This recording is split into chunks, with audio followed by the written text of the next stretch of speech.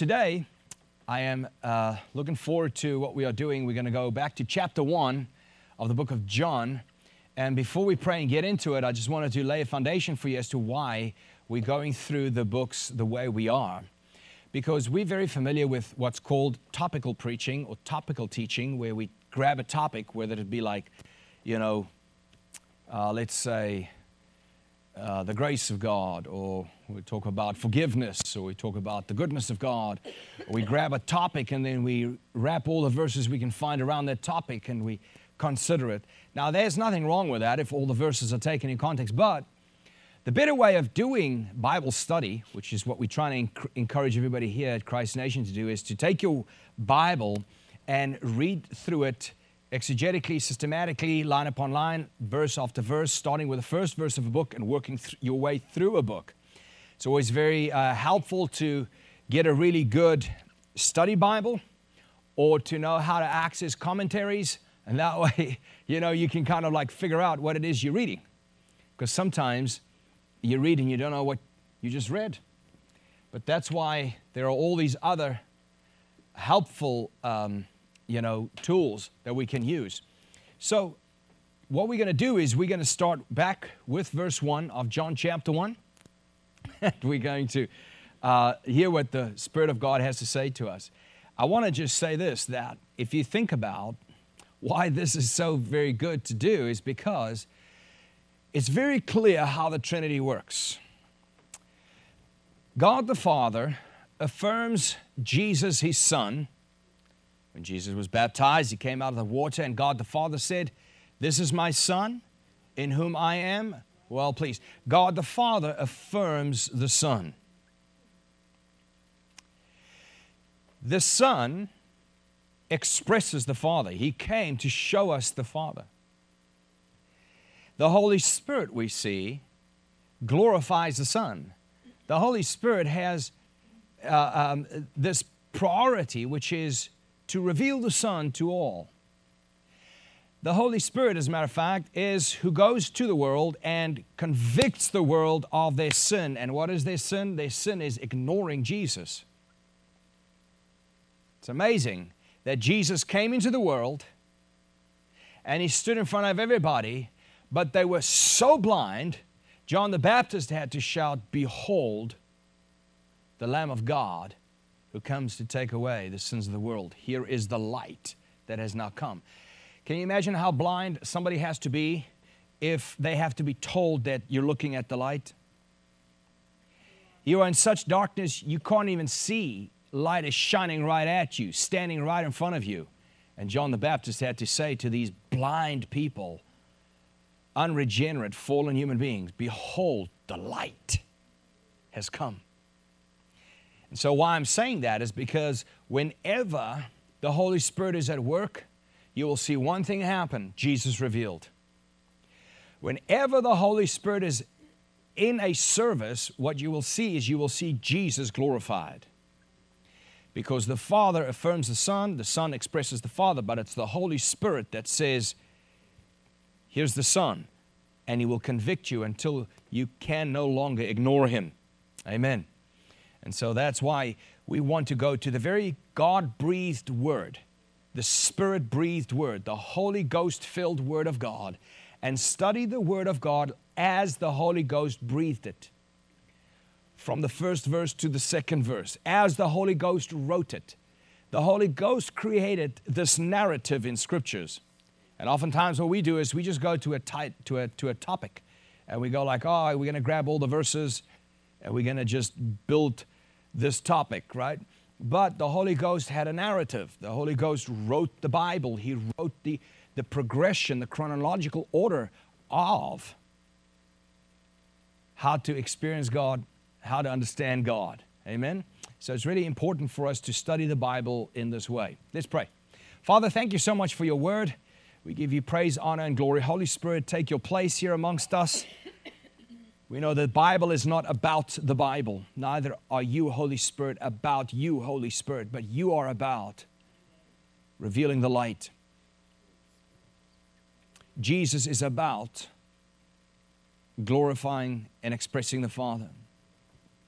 We thank you, Holy Spirit, for speaking to us today. In Jesus' name, amen. Heroes, we all have them. We all grew up looking for heroes. People still today look for heroes. I love asking young men, when did you become a man? When did you exit childhood, boyhood, into adulthood? And the answers are wild. I'll give you some of the, what do you call that when a movie has been cleaned up, the edited version, okay? I became a man when?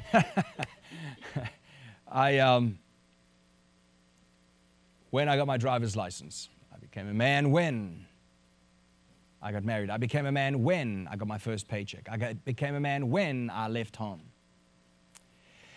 But that's not really when you became a man. You became a man when, and the Jews have it really nailed down, when you move from answering to your earthly authorities to ultimately knowing you're going to be held accountable by your eternal authority, by your heavenly authority. But as we grow up, we all look for heroes. And some who never grow up are still looking for heroes among men. The fact is, we haven't realized just how influential a young person's heroes are to him.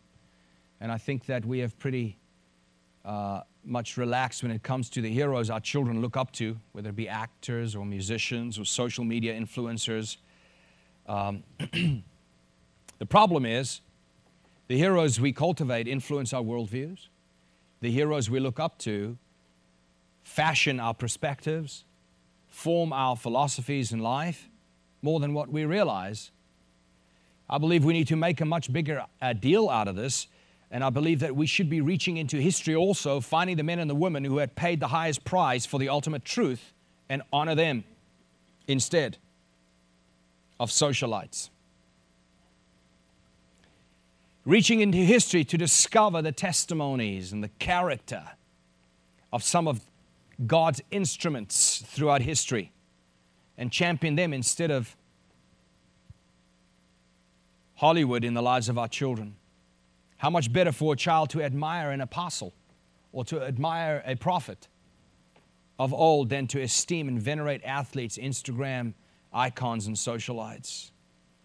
You see, one Bible author I used to read, and I love reading his books that are in the Bible. He wrote 4, but I never saw him as an actual person. I never saw him as a historical personality, is the Apostle John. Whenever somebody's asked, like, who's your favorite, I think most of us would say Paul, right, other than Jesus. But the Apostle John, what a great personality and what a great testimony.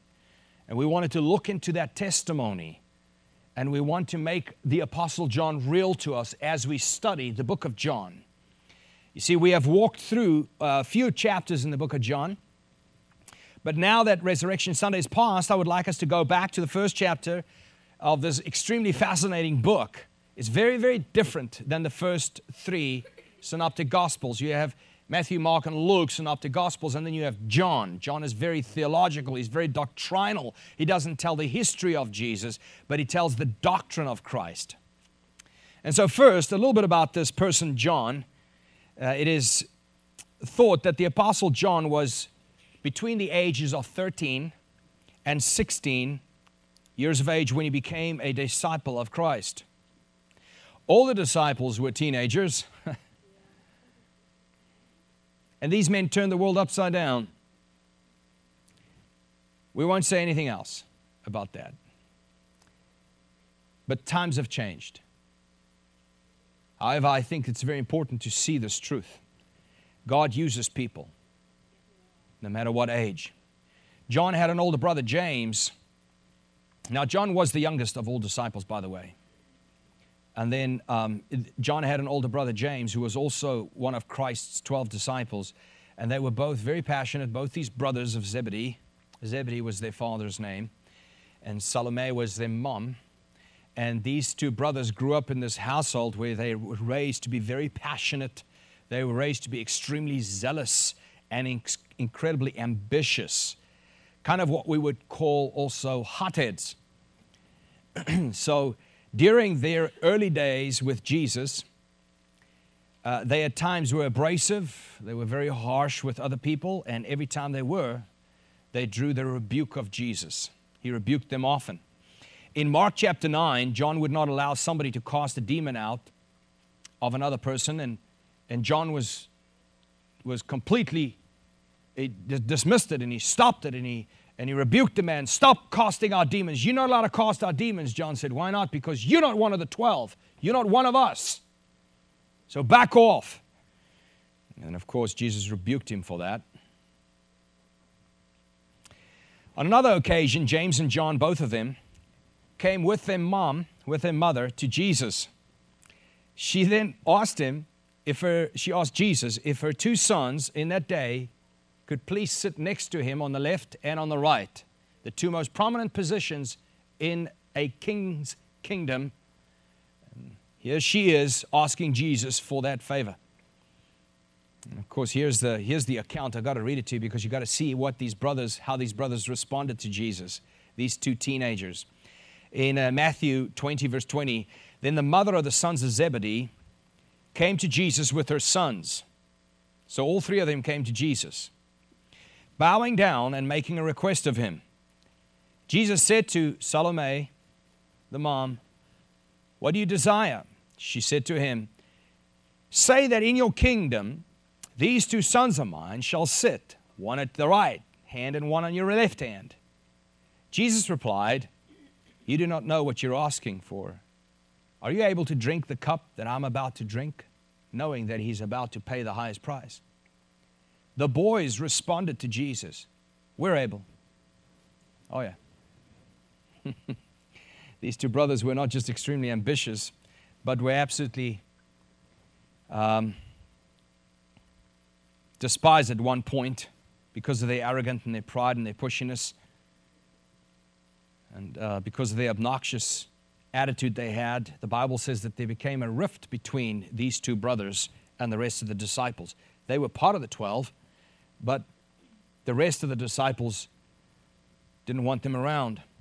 Finally, in Mark, watch this one, in chapter 12, this always makes me laugh. A few Samaritans refused to accept Jesus when Jesus came into town. And in response to these Samaritans rejecting Jesus, both John and his brother got so worked up about this, and they so hated the Samaritans, and this was just the straw that broke the camel's back, they immediately wanted to call fire from heaven so God would consume these Samaritans, these filthy people. Again, Jesus rebuked those hotheads. And as a result of the temperament, Jesus called both John and his brother James sons of thunder. So here's a son of thunder that wrote the book of John. The message we get from this book of John is, one second, there's something else I wanted to show you. But I can't because my page 3 is gone. Han, thank you.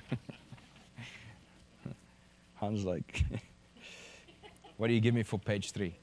I'm like, "Nothing." In spite of these boyish behaviors that John had, John matured pretty well. I mean, he grew up nicely. You know, when you read the rest of what he wrote, when you consider how great of man he became in comparison to his childishness when he was a teenager, John began understanding Jesus as he walked with Christ. And John is the only one who recorded Jesus' humble act of washing his disciples' feet. That's the only place you'll find it, is when John spoke about it, in John 13, verse 4 and 16. When Jesus hung on the cross, all the disciples scattered. They ran for shelter. They went and hid. But right at the foot of the cross stood Mary, the mother of Jesus, and John, the youngest disciple. And before Jesus breathed his last, he had already gained so much confidence in this young man who has grown up so beautifully. He looked to Mary, he said, "Woman, behold your son. John, behold your mother." And the Bible says from that moment on, John took Mary in and as his mother for the rest of her life. Now, there are many lessons we can learn from these two personalities. However, there are two that I would like to point out this morning. John's life is an example of how to not only have zeal, but to have love also. Because it's not that you should have less zeal. Oftentimes we go to somebody with great zeal and we say, hey, you got to calm down a little bit. It's not that somebody has to calm down in their zeal for the Lord. It is that they have to have the same amount of love as what they do have zeal. Because zeal without love becomes very inconsiderate to people around. Zeal without love becomes at times cruel to other people. So equally true, we see how love without truth will become syrupy sentimentality, and that's all it is if you love outside of truth. How many of you would like to be loved by somebody, but it's not real?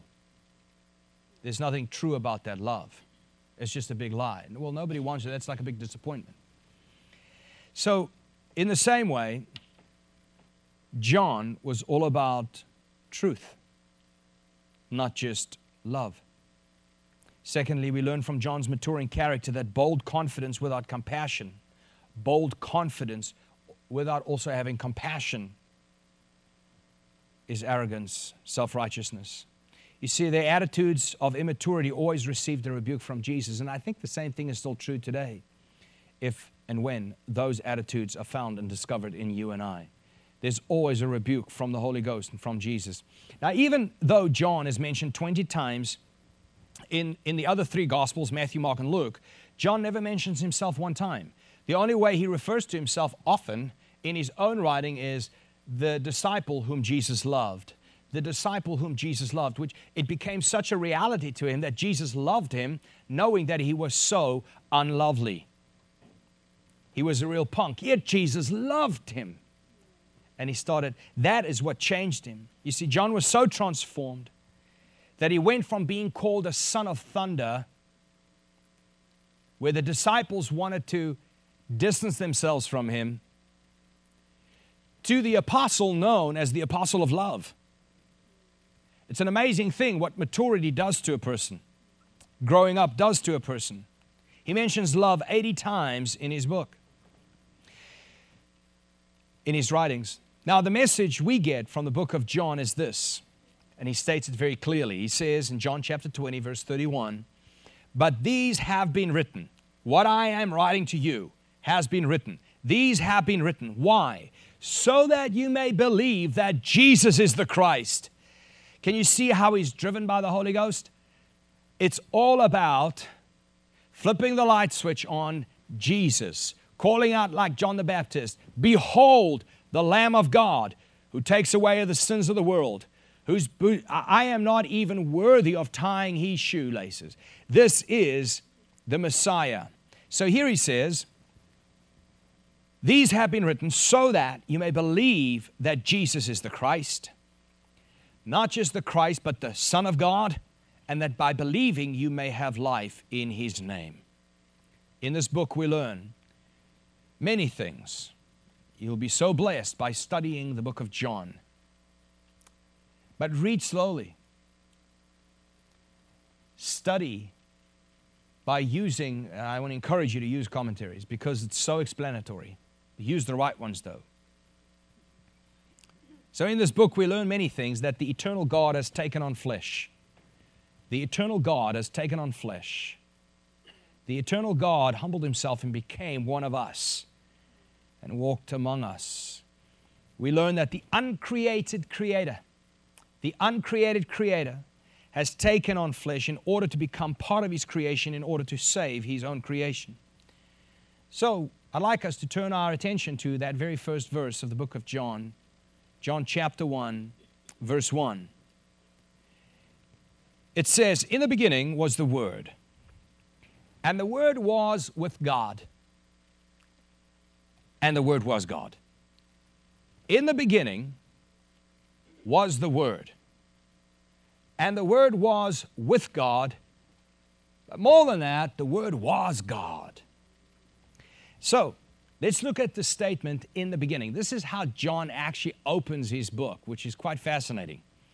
In the beginning, this is an echo of the statement that you find in Genesis 1, verse 1. When Moses wrote, in the beginning, God created the heavens and the earth. In the beginning, God created the heavens and the earth. Here Moses is referring to the beginning of the creation. But when John writes, in the beginning, he refers not to the beginning of creation, but to the beginning prior to that creation, where God self-exists from eternity past. God self-exists from eternity past, and from that place, He came to the point of then creating the universe. There was a beginning to the universe. But prior to that, where was God? Who was God? This is what John is answering. I was working at Menards a while ago, and there was this one man, atheist, that we would talk about the Bible often. And the one thing that he really could never grasp is, well, who created God? Somebody had to. Well, hey, look at that. The aseity of God is the attribute of God, which is self-generating. He's self-existent. Nothing causes Him to exist. He causes everything to exist. He is self-sustaining. He needs no one. He needs nothing to exist. This is God. The aseity of God. When was God self-sustaining? You see, He's the one who gives life, but nobody gave Him life. He is the source, what we called life. He is the life principle. He is God. Needs nothing, needs no one, ever. But He is God all by Himself. When? From eternity past.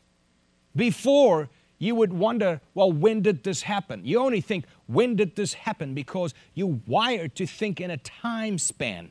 But God stands outside of time and exists all by Himself forever. And so this is what John is saying. In the beginning, he refers to be the beginning prior to the creation, where God self-exists from eternity past. He's saying there was a time where the Word existed before the world was created. Here John is referring not to Jesus, the fully God, fully man, Jesus, but to the Word before the Word took on flesh and walked among us in the person of Jesus. Before He took on flesh, He existed as who and as what, where, and when did He exist? This is what John's answering. In John 1:14 it says this, and the Word became flesh and dwelt among us, and we saw His glory as the only Son from the Father, full of grace and truth. Psalm 90 verse 2 explains the same, clearly states that the eternal God self-existed before creation. Let's look at that, Psalm 90 verse 2. It says, before the mountains were born, or you gave birth to the earth and the world, even from everlasting to everlasting, you're God. So I said to this man at Menards, I said to him,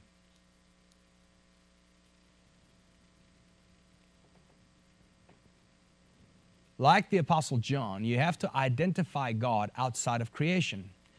Because of the way we are wired, we can't think outside of the context of everything that exists was at some point made, created, or birthed. But we have to understand that God is not a creature, because we see Him as a creature, a created being. But He's not a created being. He's the uncreated Creator that sits above all of His own creation. This is God. So I said to this man, I said, brother, which we weren't really brothers. He was an unbeliever, but I call him brother. I said, you know, if I had to say to you, what is eternity? What would you tell me? What's the definition of eternity? And he said, well, it's, you know, forever and ever and ever and ever and ever and ever. They lived happily forever and ever after. Okay. That is, and I said, which way are you thinking? Are you thinking past or historically, or are you thinking futuristic? Are you thinking forward or are you thinking backwards? Are you looking through your car's windshield or are you looking in the rear view mirror? When you think eternity, are you thinking, yeah, he says eternity is forever into the future with no end. I'm like, that is right. He said, but now turn around and look back. Just as eternity in your mind was only future directed, there's also an eternity past. So in other words, if you put yourself outside of a time capsule, there's God. He forever existed and will forever exist. Eternity past to eternity future, He is God. And that is what the psalmist says right here in Psalm 90 verse 2. He says, even from everlasting past to everlasting future, guess what? He's God. The aseity of God, He exists. That's the eternality of God. The aseity of God is that He self-exists. The eternality of God is that He self-exists from eternity to eternity. He always has been God.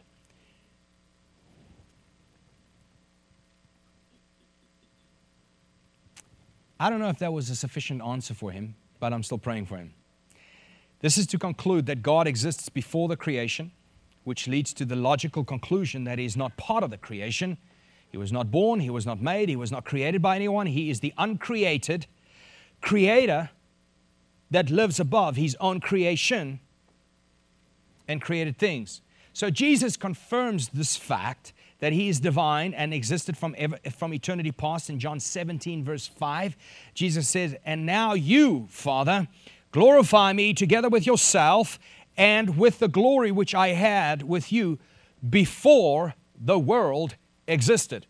He had glory with the Father before the world existed, before time even existed. So our conclusion here is that when John starts his opening statement with, in the beginning, he was referring to the time before creation called eternity past. Then he says, in the beginning was the Word. Wow. Wow. It is so my hope and my heart's cry that we would grab our Bibles and go, God, there couldn't be anything more valuable than what I'm holding in my lap today. So Jesus said right here, all the glory that I had with you, God, glorify me again. That same glory that I had with you before even the world existed. So the conclusion here is John starts with that opening statement in the beginning, but he says at that point right there was what? The Word. The Word was in past tense. You see? In the beginning was, past tense, the Word. Even before the creation, that beginning, not the beginning of creation, but the beginning before creation, even then was, past tense, the Word. It's amazing. Before all things, there is the Word. This also means that before God became a man and took on flesh in the form of Jesus, before all of that, Jesus was called the Word. This was what He was referred to, named very specifically for a very reason God called Him that. You see, the term word, the word translated in Greek is logos. So Jesus, before He took on flesh, was logos, L-O-G-O-S, logos. You might say, wow, Jacques, this is complicated. This is cryptic. I don't even know why I need to know this. But I want to encourage you to hang in there because I think God is showing you something and showing us something about Himself. And remember, when Jesus loved on somebody, He always revealed Himself. The way Jesus loves you is by revealing Himself to you.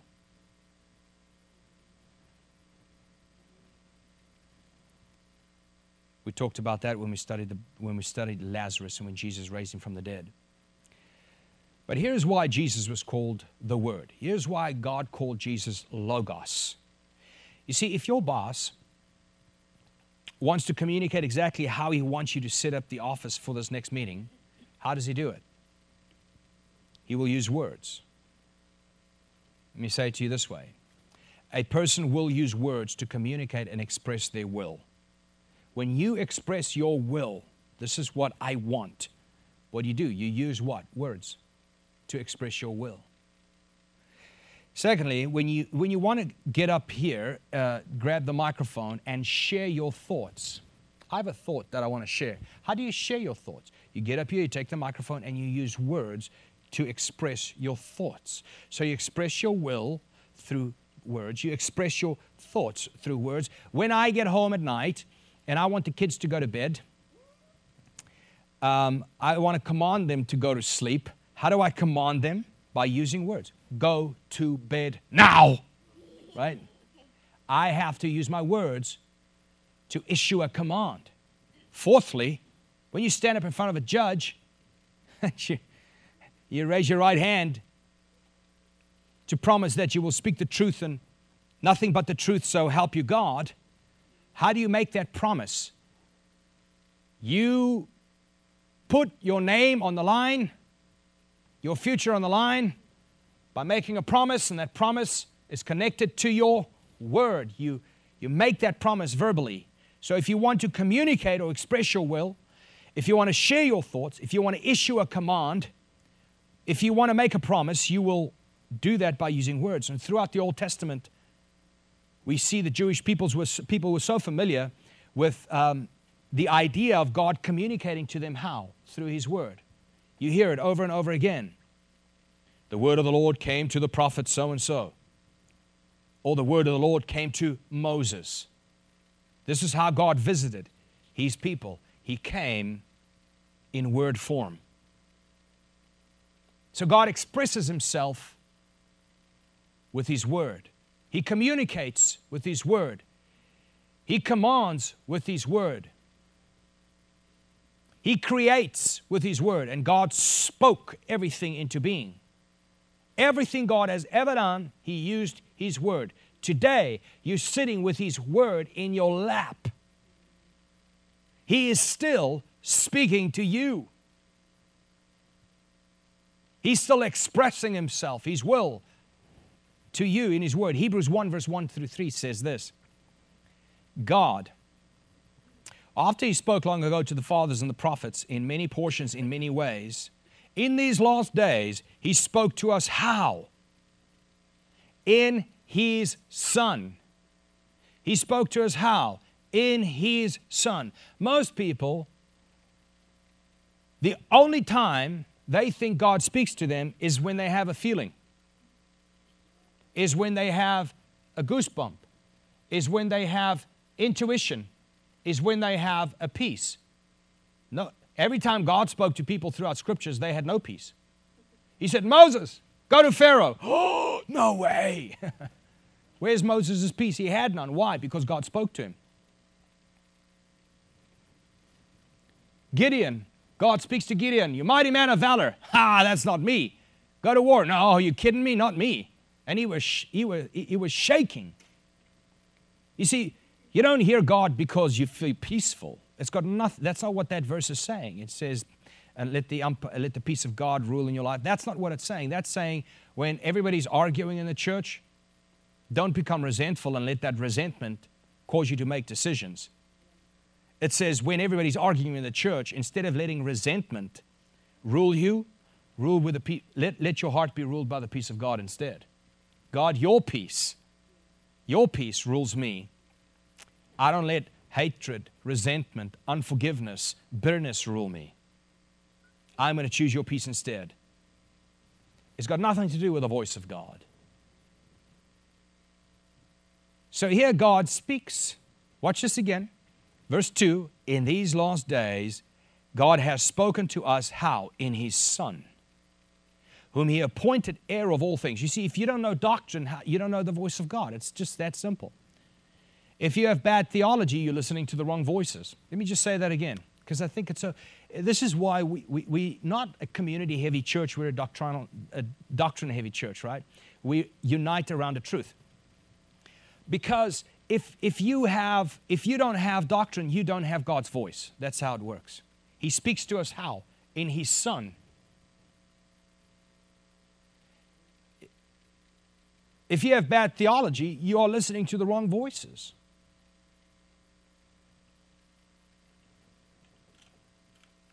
So here it says, verse 2, in these last days has spoken to us in His Son, whom He appointed heir of all things, through whom He also made the world. How did He make the world? Through His Son. Why? Because His Son was the Word. Logos. And how did He create the Word? How did He create the world? By the spoken Word. So Jesus created everything because God said so. Verse 3, and He is the radiance of His glory. Jesus is the radiance of God's glory and the exact representation of His nature. He's the radiance of His glory. You know, I don't want to get into the details of the Trinity, but if I was a light and I projected my light onto a wall like a projector, the image of myself onto a wall like a projector, that image, or maybe it's better understood as a hologram. It's if I am projected to stand right beside myself, me projected out here and standing there so that you could see the hologram but not the real, not the substance, but you saw the hologram. In a way, God projected Himself into the earth in Jesus Christ. From substance to substance. He's of the same substance. He's of the same nature. He's the same deity. He's equal to. He's the same. Projected to us so we could see Him. He's God's expressed image. Let's read verse 3 again. And He, Jesus, is the radiance, the radiance of God's glory and the exact representation of His nature, the exact. And then it says here, and upholds all things how? By the Word. By the Word. Wow. So hear this. That God created how? With His Word, He spoke. God upholds all things, we learn here in Hebrews. He upholds everything that He's created by His Word. God visits His people by speaking to them. God issues commands by His Word, uses words. God communicates with His Word. God promises, makes promises how? With His Word. So here John is saying, in the beginning was the Word. And the Word was with God. And then he says, oh, and the Word was God. And the Word was God. Here John wants to ensure that there's no misunderstanding here. That the reader never gets the idea that the Word was different from God and possibly inferior to God. He clearly states, and the Word was God, just so you know. In the beginning was the Word, and the Word was with God. Oh, and the Word was God. Don't misunderstand that. The Word was God Himself. Equal to God, the same as God, God from God, substance from substance. The exact same character, the radiant, expressed image of the same. So when it comes to accuracy, there is no difference in ancient manuscripts regarding this statement. John did not say the Word was like God or the Word was another God. He's very clearly stating that the Word actually was God Himself. And this is important because people tend to trivialize scriptures. They like gossip, don't they? It's so amazing. I've seen this so much that people who love gossip always buy into naysayers real quickly. You know that married couple, he doesn't really want to marry. Oh, why he doesn't want to marry her? Why not? You see, gossips love naysayers. They love when it comes to politics, there's more gossip than what you realize, because everybody just wants to hear what's the latest, what's the scoop on this one or that one, you know. They love naysayers. No, this is not true. This is not. Why not? Because actually there's a word I'm looking for. I'm so sorry. Scandal. People love scandal. Scandal sells. I mean, look at the magazines. And when it comes to the Bible, the world loves to attempt to make you question the very validity of the Scriptures. I can only imagine that to be one of the big problems Eve had, because when Satan said, "Did you know?" "No, what? What? Tell me." Whisper. "You can be just like God." "Really? Why? What are you talking about?" So, people are so inquisitive. They love scandal, and especially when it comes to the very Word of God, the very Logos of God. They attempt to make you question the validity of Scriptures. If the world can get you to question the validity of Scriptures, they can get you to question the Logos, the Word. And if they can get you to question the Logos, the Word, they're getting you to question God. That is what the snake did with Eve. Did God not do what? Say. That's what the snake said, right? Did God not say? Did God not say you should not eat from this tree? Was His words really, don't eat from this tree? Because that's not true. I mean, because you know He's trying to withhold from you knowledge that makes Him God superior to you. When in fact, if you get that knowledge, you'd be equal to Him. So, they like to ask questions like, and this is the world, in order to get you to lose credibility in the Scriptures that you hold in your lap. They like to ask questions about, you know, like for instance, the Gospel according to Thomas. Why, they will ask questions, why did they, you know, when people say they, well, they don't want you to know. Who's they? I want to meet they. Don't you? It's always they. And so here, people want you to know that they decided not to add that book of Thomas, I'm giving one example, there are so many, to the Bible. They did not want to add that book to the Word, because they don't believe that that book is Logos. But, you know, you should really look into it, because these were all decisions made by man. And when they themselves have never read a word out of that same book, because if they did, they wouldn't even ask that stupid question. I'll give you an example. Here's the Gospel of Thomas, saying 1:14. The Gospel of Thomas is just a bunch of sayings of Christ, right? And this book was written way after the other books, long after Thomas died, but no worries. We won't go there. So here's the book of Thomas saying 1:14, and I'm quoting, Simon Peter says to them, "Let Mary go out from our midst. Let her leave us. For women are not worthy of life." Jesus responds to Thomas, "See, I will draw her so as to make her a male instead of a female." Why?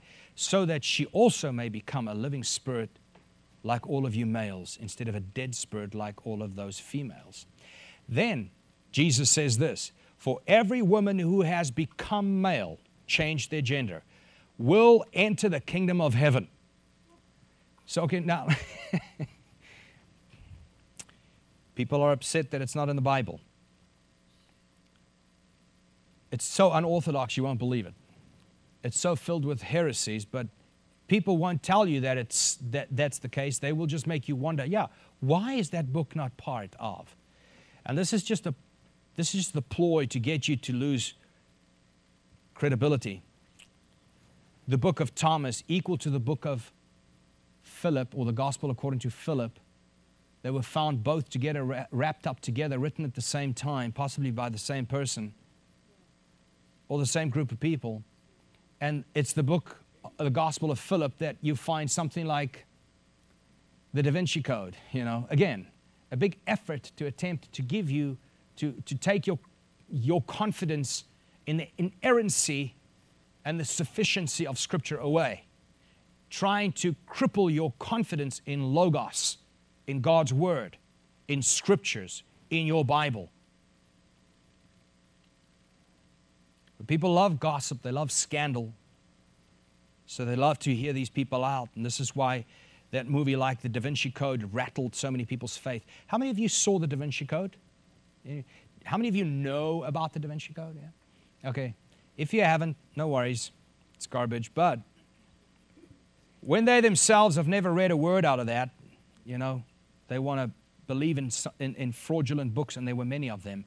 But the Da Vinci Code rattled many people's faith in Scripture. They rattled their confidence in Logos and ultimately in God Himself.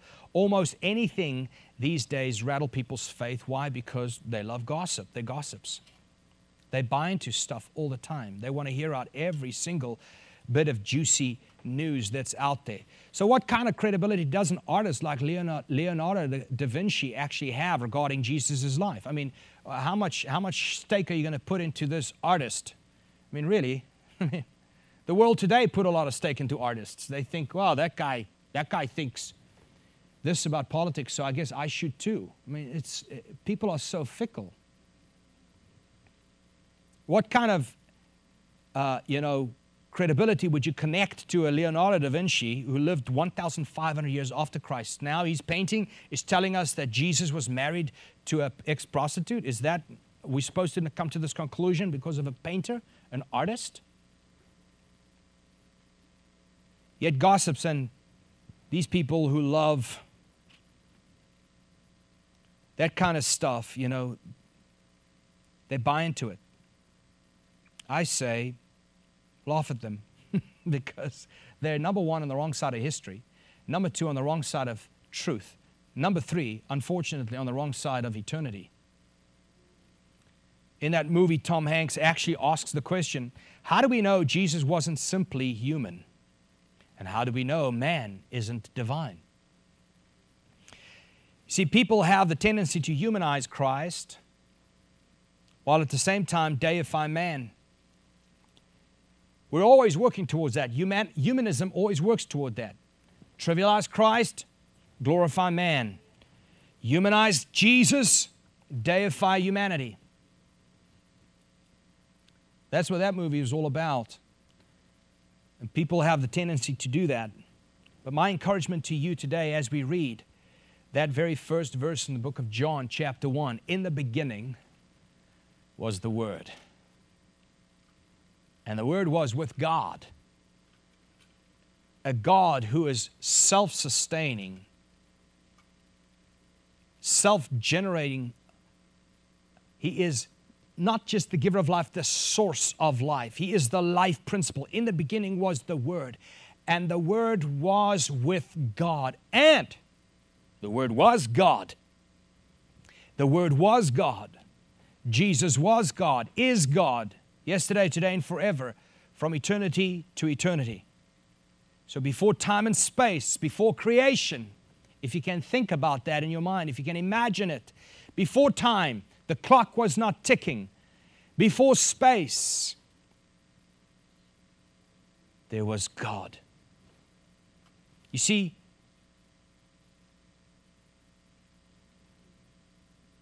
the creation, as Moses spoke in the beginning, God created heaven and earth. That beginning needed two things. It needed, well, more, but it needed at least time, because if it was created, when was it created? It needed time. It needed space. Why? Because if it was created, where was He going to put it?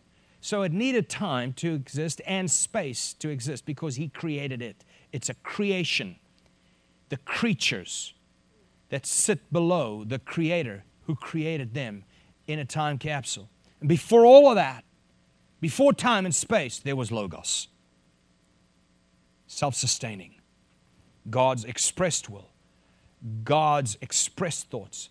God's expressed promises. God's expressed commands. God's creative power. There's God's ability to uphold all things that He ever creates at His will. All of this is called what? Logos. Before it took on flesh and walked amongst us 2,000 years ago. There is the Word, which, by the way, you hold in your lap today. Wow. So my conclusion is, I want to encourage you, treasure your Bible. Value the Scriptures beyond anything and everything. Study it. Share the Word with everyone in your life. Share the Word with everyone in your life that will listen to you. Why? Because that is the greatest purpose of your life. That is the highest value you can give and the deepest possible way to love. Share Logos. Share Jesus. Amen. Father, today we just thank you.